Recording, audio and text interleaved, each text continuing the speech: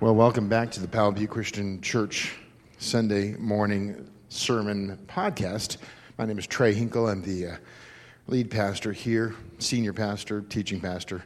We're still kind of talking about what's my title. I don't know. I'm the guy that gets up every week and begins to teach the Bible to us. And, you know, I love you and I love serving as your pastor. And we come today to a 4-week mini-series in the Upside Down Kingdom, a look at the Sermon on the Mount found in Matthew 5, 6, and 7. And in this, we're going to be talking about one of those very difficult passages to preach for many people. For me, it's God has kind of lifted a burden, and I've been okay when I've been able to teach this. Praise God for that, because there is no fear when you are bringing the Word of God into play here. You know, I start with the question, how can you know what's important to somebody? And one of the ways that you can tell what is important to somebody is how much they talk about it, right?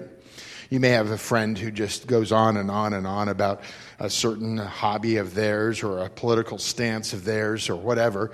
I always think of Flo from the Progressive commercials, who cannot stop talking about saving you money with bundling. And, you know what's important to somebody by how much they talk about that thing.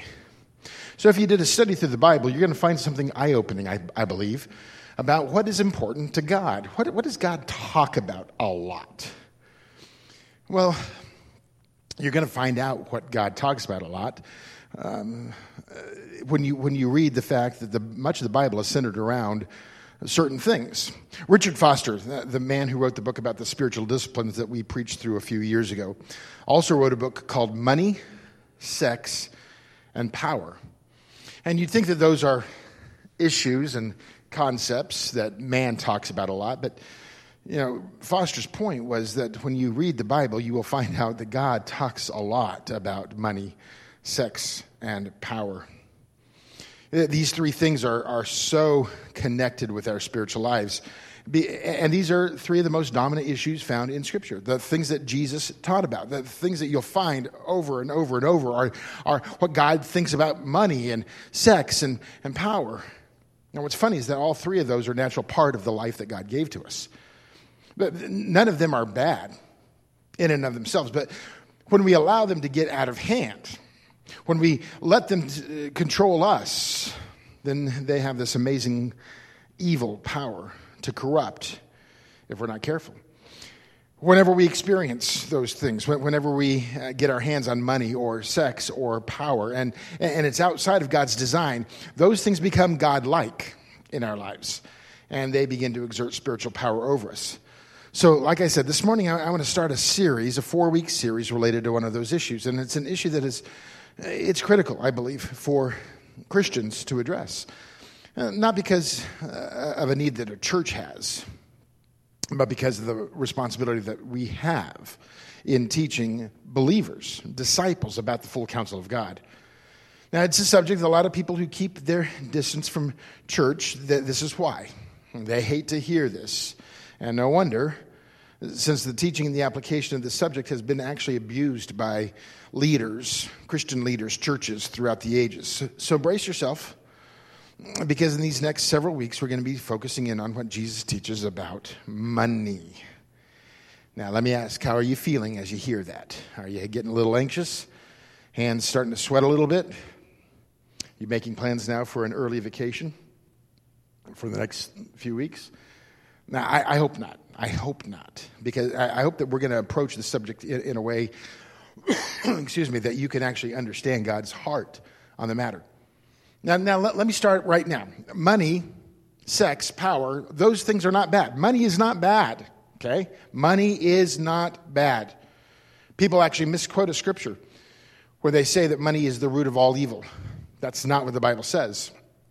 The Bible actually says it's the love of money that is a root of all kinds of evil. You know what other roots of evil are? The love of power, the love of sex, where you put that as your God, and it controls you rather than you using what God has given to us for our good. Money is neither bad nor good. Money just is. It's a tool.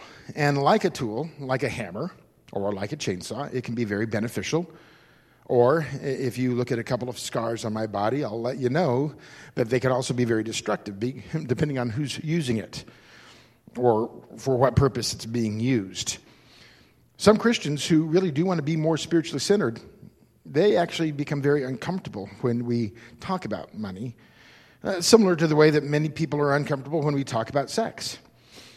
But what's important to keep in mind, whether we're on the fringes of the faith or we want to grow deeper, but we're just kind of uncomfortable with this subject of money because we don't know how to deal with it. We need to understand that the power that money and sex and control or power have in our life only becomes unrighteous if we pursue them apart from God's wisdom and guidance. Now, to be clear, many of the Old Testament patriarchs were very, very well off. Abraham, Isaac, Jacob. They were all blessed with material possessions. Being blessed by material possessions is not bad at all. It's a blessing from God that he chooses to bestow on certain people. Jesus would actually eat with the rich and the privileged.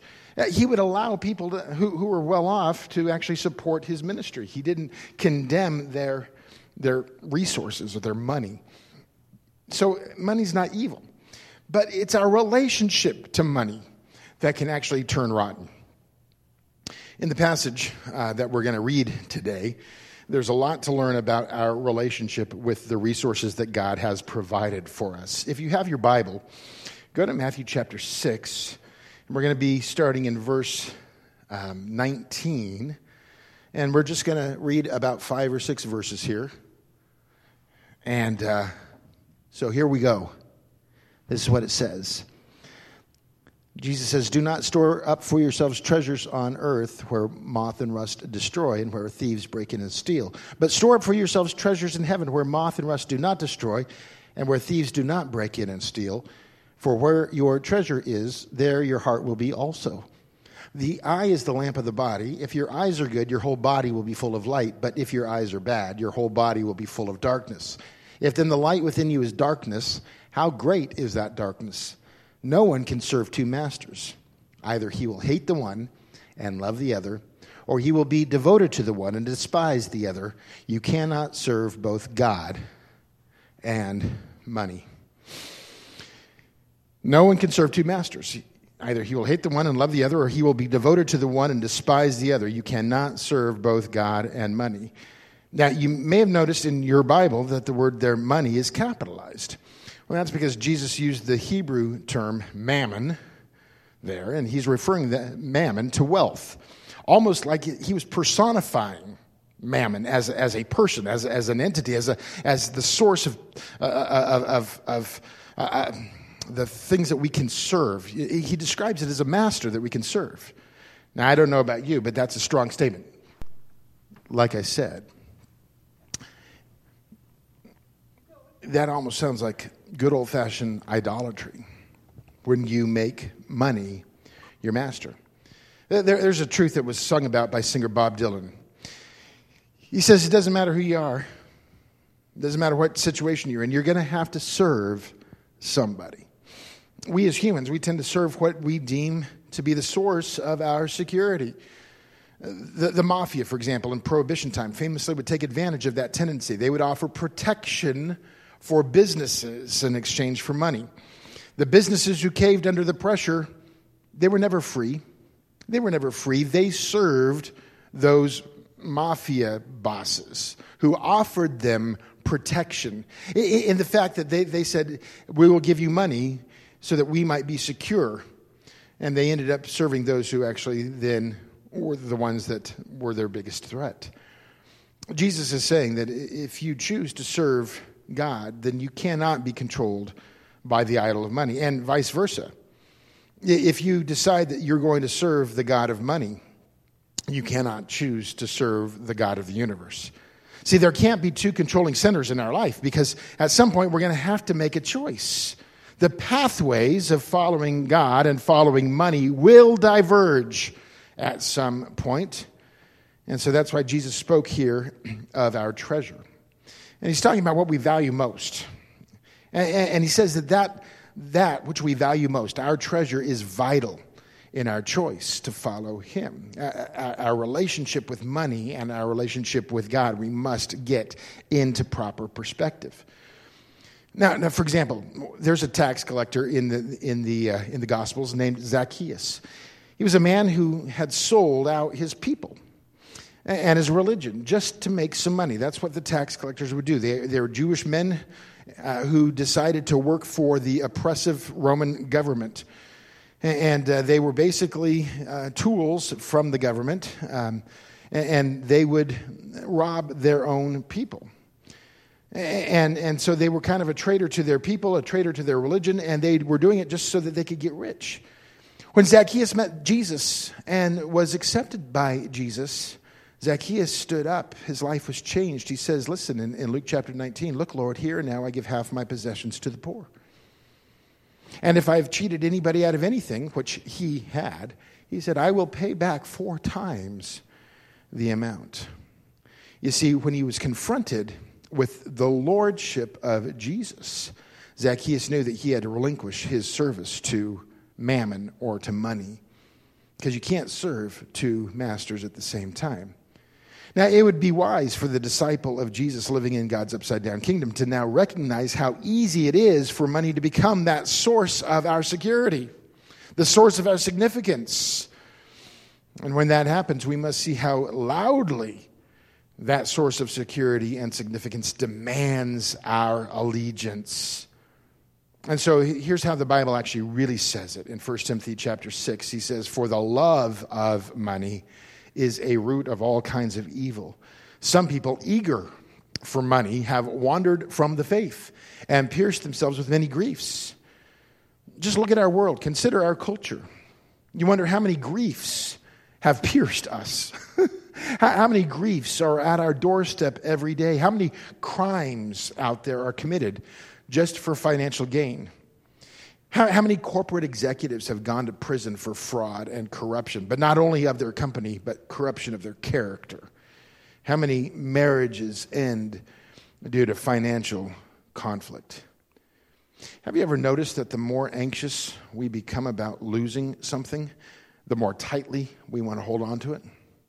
With every act or thought or worry, the material world actually grows in power. And it's there that Jesus offers us a way out, a way for us to see a bigger picture, a way to loosen our grip. And that's what this series is going to be all about. Now, there are just a few things I want to lay out for us today, this week, before we actually dive into some great things that God actually really cares about in the life of the disciple that go way beyond money, because they're at the root of who our character it really is. And then it manifests itself in the idea of money, or the way that we use it, or the way that we think about it. So there's just a couple things I want to lay out this week before we dive into those things. And first of all, the thing I want you to understand is, number one, it's all God's anyway. Everything that you think that you own is already God's. It's God's anyway, okay? A long time ago, I said, hey, how many people own a computer? And probably half, maybe 2/3 of our congregation raised their hands. And I said, okay, let me read you from Psalm chapter 24, where it says, the earth is the Lord's and everything in it. And then I asked them a question. I said, how many of you own a computer? And some of them got it and didn't raise their hands, but probably about half the congregation was like confused, thought that I maybe was having a little bit of a brain hiccup there. And I asked the same question, so they raised their hand. And then I read Psalm 24, the earth is the Lord's and everything in it. And then I said, how many of you own a computer? And now about 2/3 of the congregation got it, and they started snickering a little bit. But about 1/3 of the people still raised their hand. And I said, okay, let me read you this passage of Scripture from Psalm 24. The earth is the Lord's and everything in it. And then I asked, now how many of you own a computer? And at that point, just about 5 people were not catching what was going on. If the earth is the Lord's, and if everything in the earth is the Lord's, then your computer that you think you own, your car that you think you own, your house that you think you own, your clothes that you think you own, you don't own them. Because the earth is the Lord's and everything in it. To Job, God declares, you know what? Everything under heaven belongs to me. In Exodus 19, God says to Moses, all the earth is mine. You see, there's nothing you have in your possession that was not given to you by God and is not owned by God ultimately. When you came into this world, you had nothing. Excuse me. When you leave this world, you will have nothing. Ownership, think about this. Ownership is a worldly concept. That's actually a spiritual lie. Ownership is a worldly concept that's a spiritual lie. Because it's all God's. He's the owner. Number two, if God owns it all, anyway, number two, we are God's managers. So if we don't own all those things that we think we have, then why do we have it? Why do we have those things? Well, God has entrusted them to us to manage. Now, the old-timey Bible word for manager is steward. A steward, whenever you read that in Scripture, is someone who manages or administers the property or affairs of somebody else. See, from the very beginning, God has told mankind that we are to be stewards. We were to be stewards of the earth. We were to be stewards of the resources that He provides for us. We are to be stewards of the gospel message. Being a steward, easy concept to get into our minds, but it's harder to actually put into practice than you would think. Because you know what happens when your precious little baby begins to talk and learns that awful word, mine, mine. You know, then if it was his or not, if it was hers or not, if she wants it, it's mine, mine. You ask them to share. No, it's mine. See, our sinful nature betrays the truth. And it deceives us into thinking that this is mine. It's mine. Sure, the Bible often uses language, oftentimes, to refer to certain people as owners. But if you study deeper, you'll see that ownership is really just an extended management, if you will. A lot like the Old Testament patriarch Joseph. He was a servant in Potiphar's household, and he became the steward, where the master, Potiphar, had no need to concern himself with anything in the household because Joseph had been a good and faithful servant who was elevated then into the position of steward, where he would make decisions based on how Potiphar would have made decisions. And so Potiphar didn't have to worry about anything because he knew that Joseph had the same mind as he did. The difference between an owner and a steward that is most important is that the steward will always be held accountable to the owner about how they've managed the owner's property and possessions. So when it comes to things that God has entrusted to you as His stewards, you're either going to be faithful managers like Joseph, or you're going to be an embezzler. Ow. Ow. 1 Chronicles chapter 29, verse 14 says, "But who am I, and who are my people that you enable us to give so generously? Everything comes from you. We give you only what has come from your hands."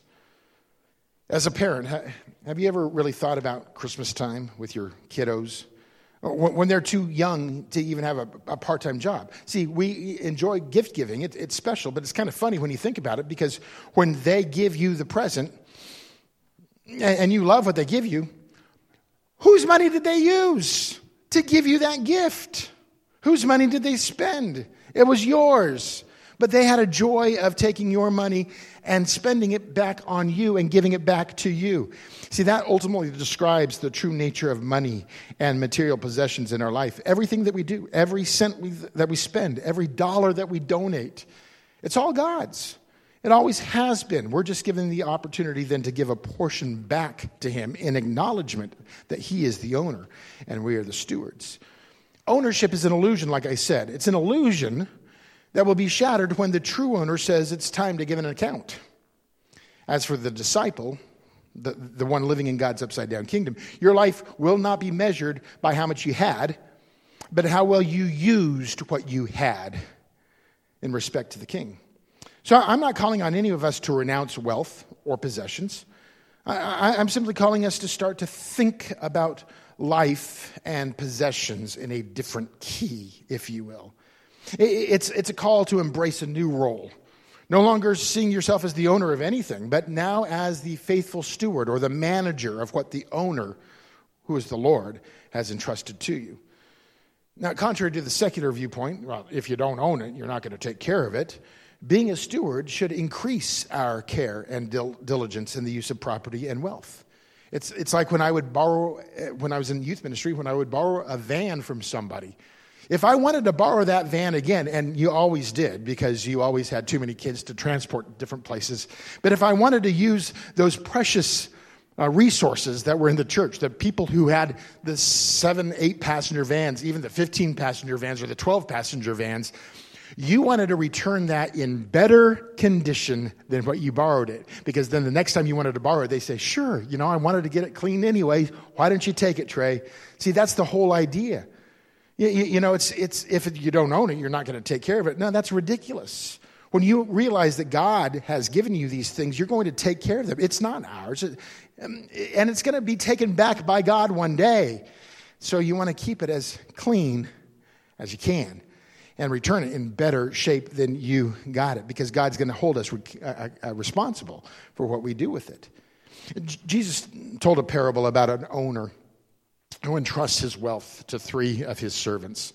To one servant, he gave 5 portions of his wealth. To another one, he gave 3 portions. And to the third, he gave just 1 portion. And the owner then goes away, trusting that the servants are going to act responsibly with the portions that he gave to them. And on his return, he finds that the first 2 servants have doubled what he entrusted with them. They had actually brought the van back cleaner than what they had actually taken the van out, right? They had used the resources to make sound decisions based on what they knew of their master. Okay, they knew his heart. They knew his mindset.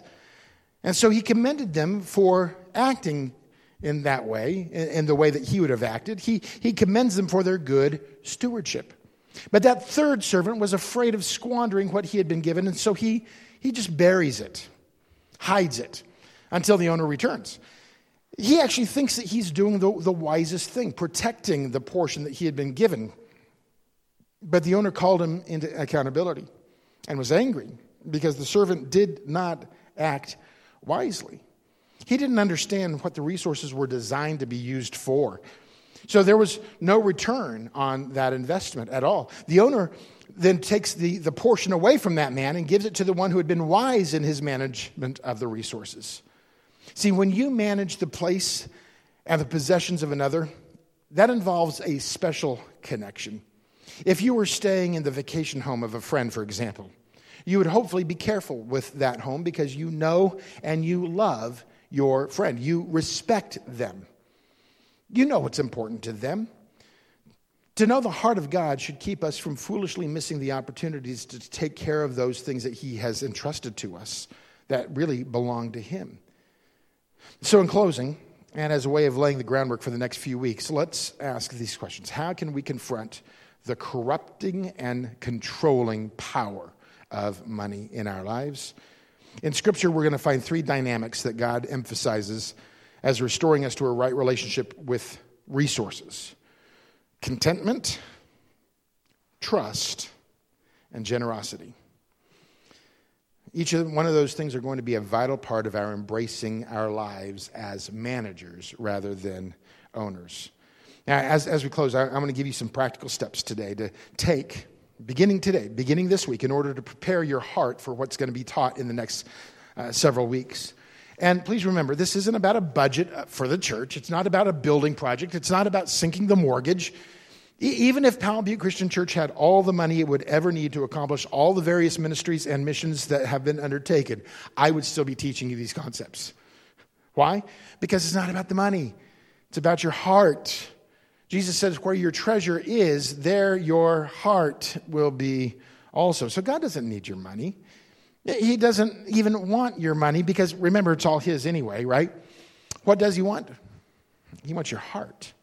He wants what you can actually give to him that is yours, that you're giving back to him freely of your own accord, out of your own love. He wants your heart. But Jesus is saying that you'll know who has your security, who has the significance in your life. You'll know who has your allegiance by looking at where your treasure has been placed. You know, I love you, and I love serving as your pastor, and it would thrill me more and more to see more and more people finding contentment, learning to trust God, finding new ways to be generous on all occasions. That's why I'm excited about the study, and that's why we're going through this. It's not about money, it's about you. It's about your relationship with God. So here's your homework today, this week.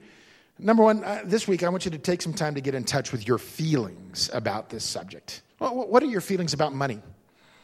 What are your attitudes about money? What were you taught by your mom and dad about money? When it comes to money, what are you feeling right now? Are there fears that surround its role in your life? Why do you spend? How do you feel about debt, for example? What's really important to you? So that's the first one. Take some time to get in touch with your feelings. Number two, I want you to consider what in your life are wants and what in your life are needs. God says that he will provide all that we need, okay? So I want you to start to think about the things that you have in your life, or even the desires. Are they wants? I really want this, or are they needs? And then I need you to ask yourself, have you sometimes gotten those two categories confused at times? Philip Yancey, author and preacher, tells a story about a spiritual seeker who decided to confront a way too busy life by spending a few days in a monastery. And the monk who greeted him said, "I hope your stay is a blessed one." And then as he led the man to the little room that he was going to stay in, the monk said, "If you need anything, let us know, and we'll teach you how to live without it." I love that. So consider what in your life is wants and what are needs. And then number three, I want you to review how you're spending money. And I want you to consider ways to possibly reduce your expenses. There's a true story about a group of employees at a certain business. They had felt the need to purchase more file cabinets. In fact, they wanted $50,000 worth of more file cabinets. Several departments had been waiting a long time, and so in desperation, they decided to pool their resources to purchase these file cabinets. But the managers thought of something, and instead of buying anything that first day, they decided to stop all business for a half of a day and to do a file inspection / clean out. The instructions were simple. Everyone was to look inside every file folder and purge every non-essential piece of paper. One man, for example, had 4 large cabinets in his office space, and he was requesting 2 more. But after this cleanup, this purge, he had actually found that he had trimmed down everything to just one single file cabinet. And the same was true for pretty much everybody else in the office. The cleanup went so well that half day that the business had closed. The cleanup went so well that when everybody had finished, the business actually was able to auction off dozens of unneeded cabinets. And they made a profit where they were getting ready to spend $50,000. Sometimes what we think that we need isn't really what we need. And when we pray, we learn to distinguish between what is necessary and what is not necessarily. And that then brings me up to number 4. I want you to prayerfully consider making at least one choice this week that begins to free you of the power of unhealthy attachments and all of that reliance and security on money. And then for accountability's sake, I want you to share that decision, whatever you've decided to do, with somebody or somebodies who love you and who can then support you and pray for you. Now, I know that it can be hard to let go of what we become attached to. In fact, it sure seems like even Jesus knew it wasn't going to be easy. And that's another reason why he spoke about stewardship a lot. But the moment we know that it's truly the right thing to do, the best thing to pursue, I'm confident that the Lord will empower us to live in the place where he has led us. All right. Well, that was it for today. I want to thank, again, my executive producer, Lisa Welly, for getting this thing up and running. I love all the people who have made this technology possible, Steve Pittman. And remember that we do stream our services on Sunday mornings at 8:30 and 10:30. We're getting ready to. We're trying to find a way of actually doing our traditional service at 11:30 as well. And that you are always invited if you're in the Central Oregon area, in Powell Butte, Oregon. If you are around on a weekend, we'd love to have you join us for worship and study in God's Word together. All right, well, that's wraps it up for this week. Hopefully you will tune in next week and learn a little bit more about what it means to be content with what we have. All right.